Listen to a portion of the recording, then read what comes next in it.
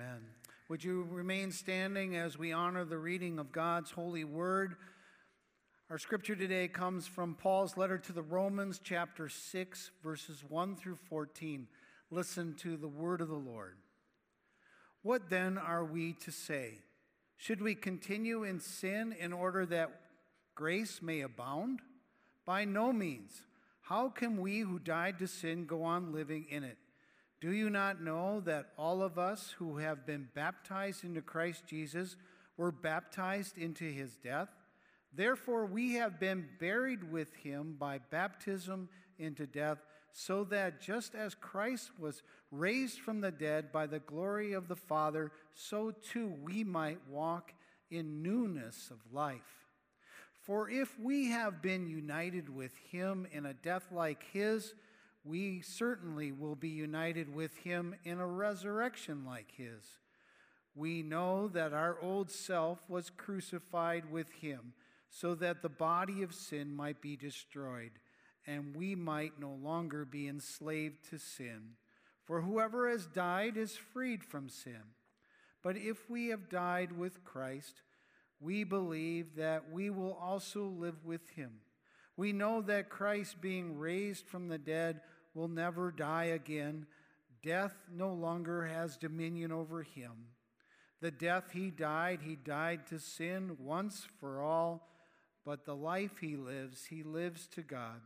So you also must consider yourselves dead to sin and alive to God in Christ Jesus. Therefore, do not let sin exercise dominion in your mortal bodies, to make you obey their passions. No longer present your members to sin as instruments of wickedness, but present yourselves to God as though those who have been brought from death to life, and present your members to God as instruments of righteousness. For sin will have no dominion over you, since you are not under the law, but under grace. This is the word of the Lord. Thanks be to God. You may be seated.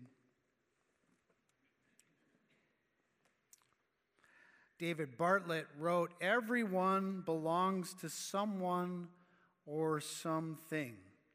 And to put it even more strongly, he says, everyone is a servant or a slave or a slave to someone or something.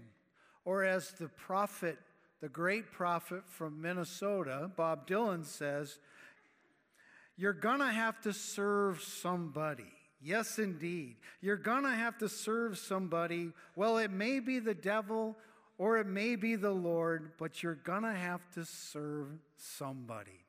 Let us pray. Lord, we pray through the power of your Holy Spirit that my words would be your words, that we would hear your voice, and that we would have ears to hear. Amen. If you've been with us through this Romans series, you've seen Paul, you've heard him like a skillful lawyer build a case, an airtight case, laying out just how fabulous and wonderful the gospel is. And after an extensive discussion of human sin, he then pronounces this doctrine of justification, declaring sinners righteous. And today, in chapter 6, we see a little change in his argument, and he will begin a lengthy discussion on the doctrine of sanctification. In the past, God granted us justification, a once-for-all positional holiness in Christ. But in the present, God guides us to spiritual maturity by the power of the Holy Spirit. And it is through this leading that we are transformed more and more into the likeness of Christ. And God has placed Jesus kind of as the type, right? As the goal for us. And so you may be asking, well, do we ever fully arrive? No, but we press on to that goal that God has placed before us, that goal of Jesus, his likeness, and we strive to become more and more like him. And you'll hear more about this in the coming weeks. This argument will continue well into chapter 8. Paul, in his letter, has already said that you, if you're a Christian, you're standing in grace. God is not looking down on you with anger or disappointment. He's looking down on you with love and with affection and delight. He has already said, you are loved by God. God has shown his love in a remarkable way by sending Jesus Christ to die for us on the cross. Not because we were lovely or beautiful or brilliant people. No, this happened when we were weak. When we were yet sinners, Christ died for us. And he has said that we will be saved from God's wrath in the future if we trust in Jesus. And we can have that confidence. We can believe it, that we can have it, and it's ours, and we can experience eternal life one day. So Paul wants us to know this. He wants us to be excited about it because he knows when people fully grasp who they are, it's life-changing. It changes how we think, and it changes how others see us. It changes how we perceive God. It'll change the way we live.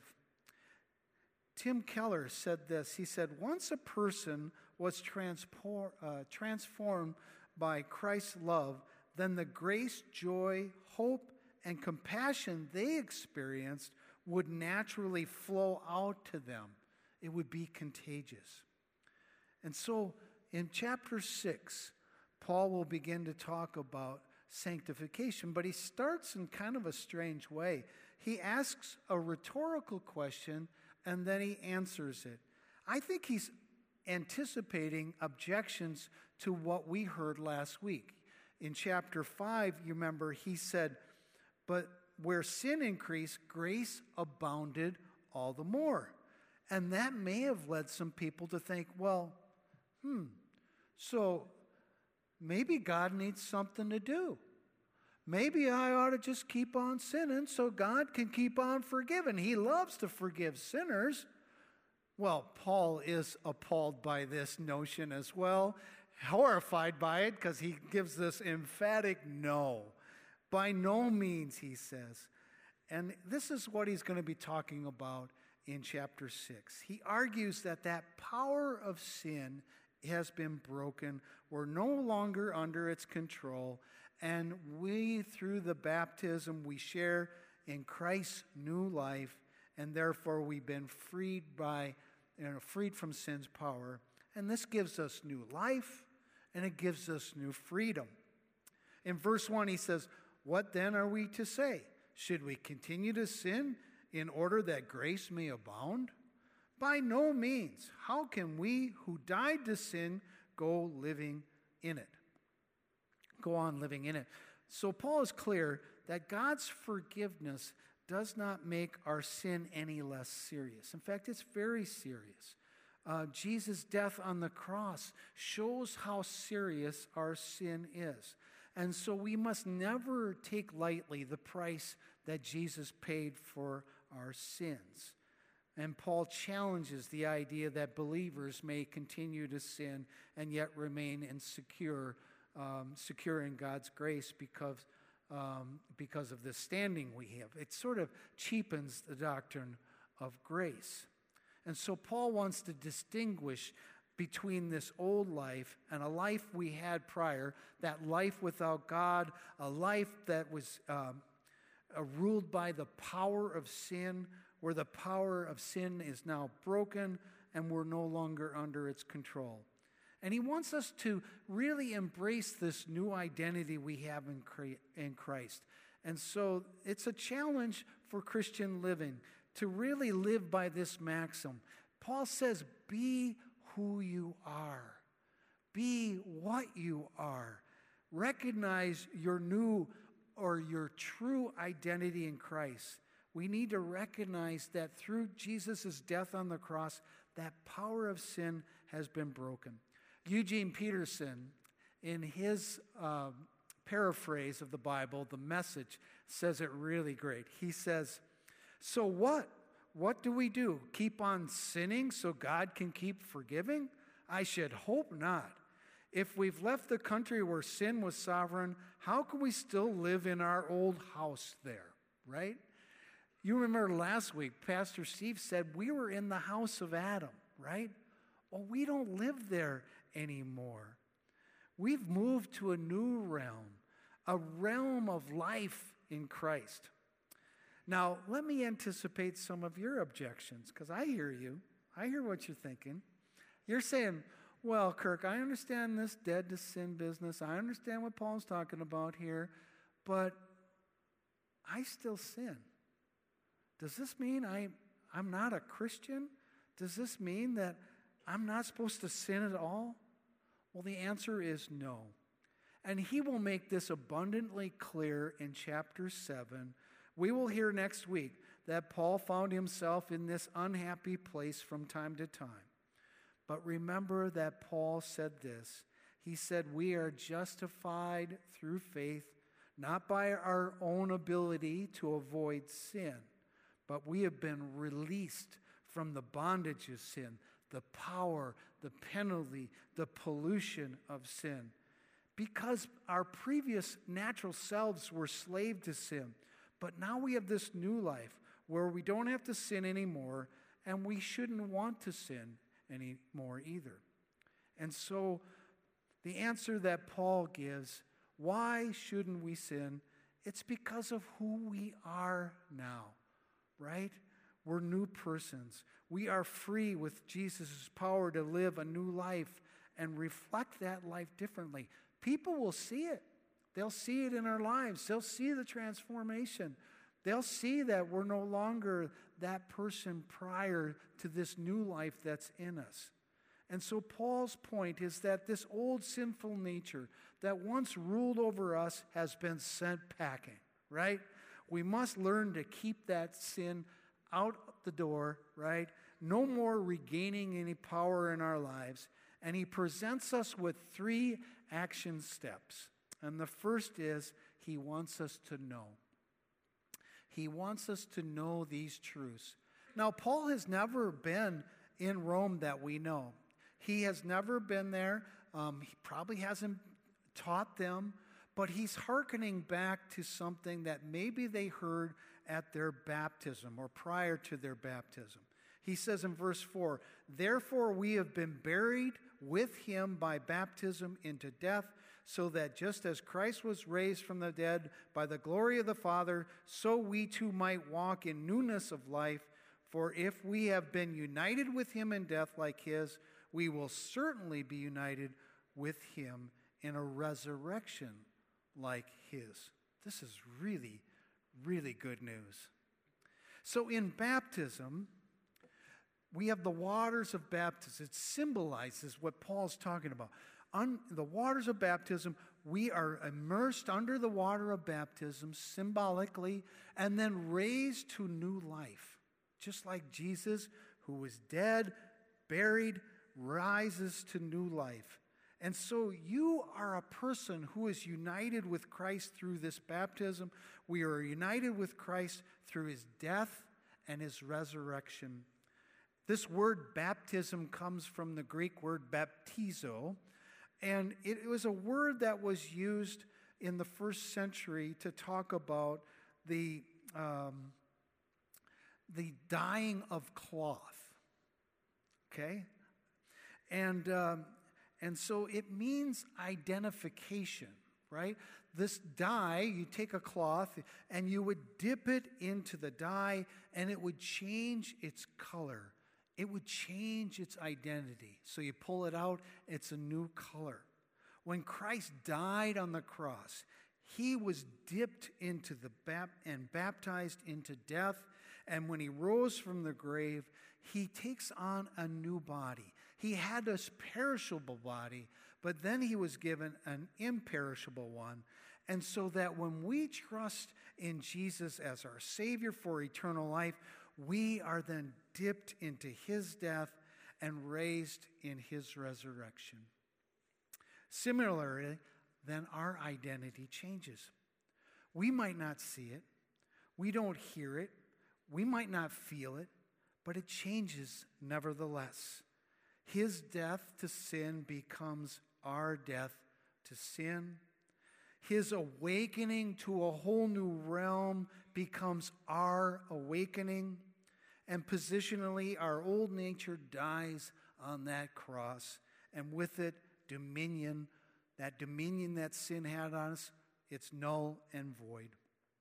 It doesn't mean that we are free from the reality of sin's presence in our life. That old nature kind of hangs around. But its mastery, its dominion over us is null and void. We now have the power to choose not to sin and to walk in a victorious way, right? Knowing this fact. He wants us to know it and believe it. Let me try to explain it this way. Let's imagine I had a cup of tea in this hand. And then in this hand, I had a sugar cube, right? They're happy to be themselves in their ways, right? Separately, they're happy to be that way. But when I take that sugar cube and I put it into the tea, what happens? It blends, right?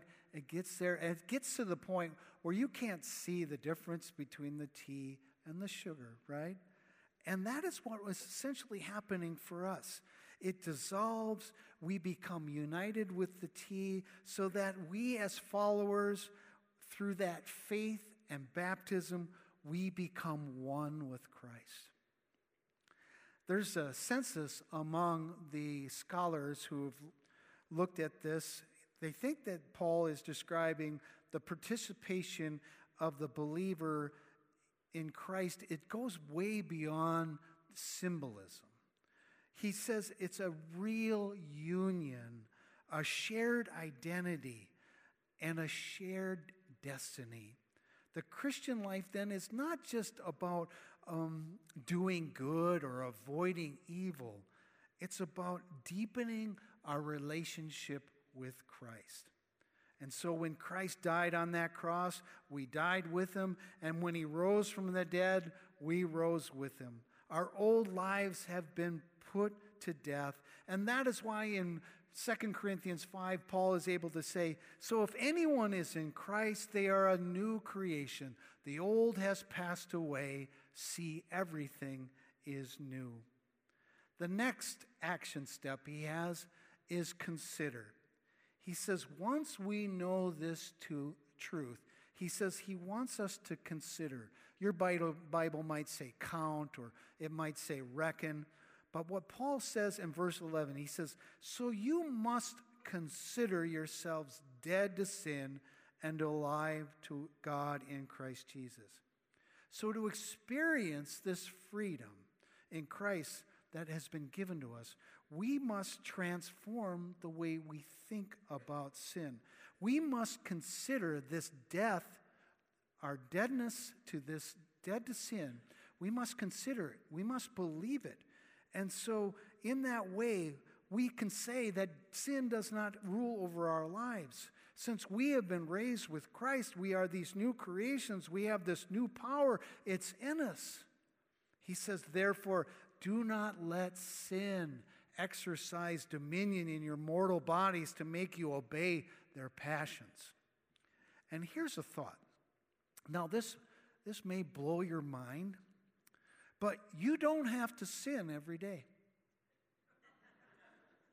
You don't.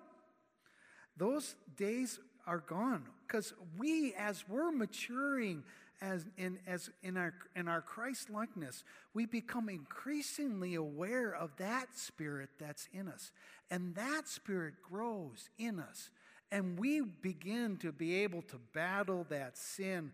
We believe in that Savior's life in us, and that power no longer can drag us into the sin that we hate so much.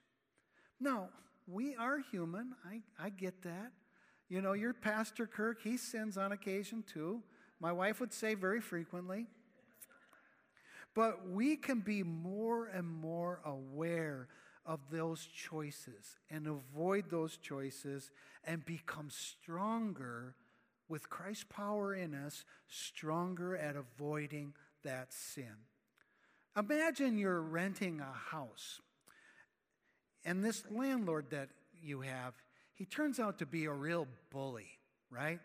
He's always demanding extra payments, coming into the house without asking, threatening you with legal action or violence, and he says if you don't yield to his demands, he's going to take you to court. And you kind of get used to kind of yielding to his demands because it's out of fear, and you don't see any way out. But then, to your relief, you find somewhere else to live. Someone else pays off your remaining rent, and you can leave. You move out, and you get settled into the new place, but all of a sudden, to your horror, this old landlord comes and banging at the door. He demands more money. He's angry. He's threatening to take you to court. And then that old habit sort of remains, right?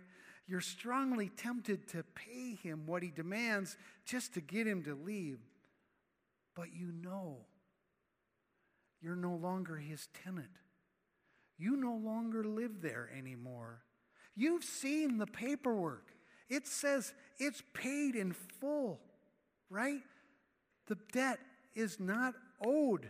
He has no claim over you. This is what Paul is saying. In this passage, we are free from that landlord, right? We're free from sin. It no longer has power over us. We no longer live there anymore.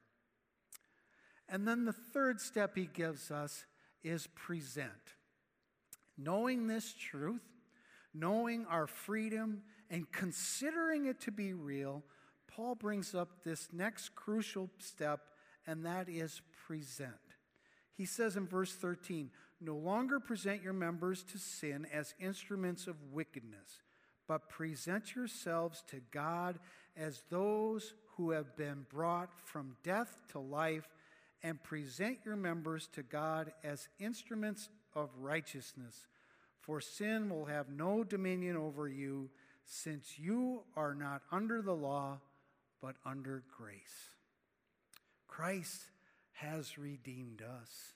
He has redeemed our bodies. He's redeemed our souls. And with his blood, he has purchased all our members.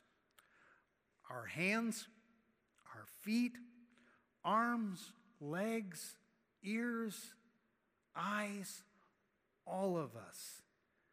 And then he says he wants us to set them apart for God's glory. So Paul says, stop giving them over to evil. Offer them to God as instruments of good. Now, Paul doesn't say that this will be easy.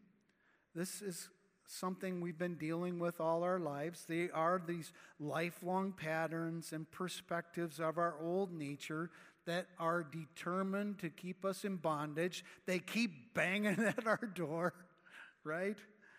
But if we hope to have the full experience, that full experience of the freedom we enjoy, we must prepare for this classic battle. And there's no better place to experience this classic battle with sin and its conflict with us, and that is going to happen in Romans 7, and you're going to have to come back next week for that. Let us pray.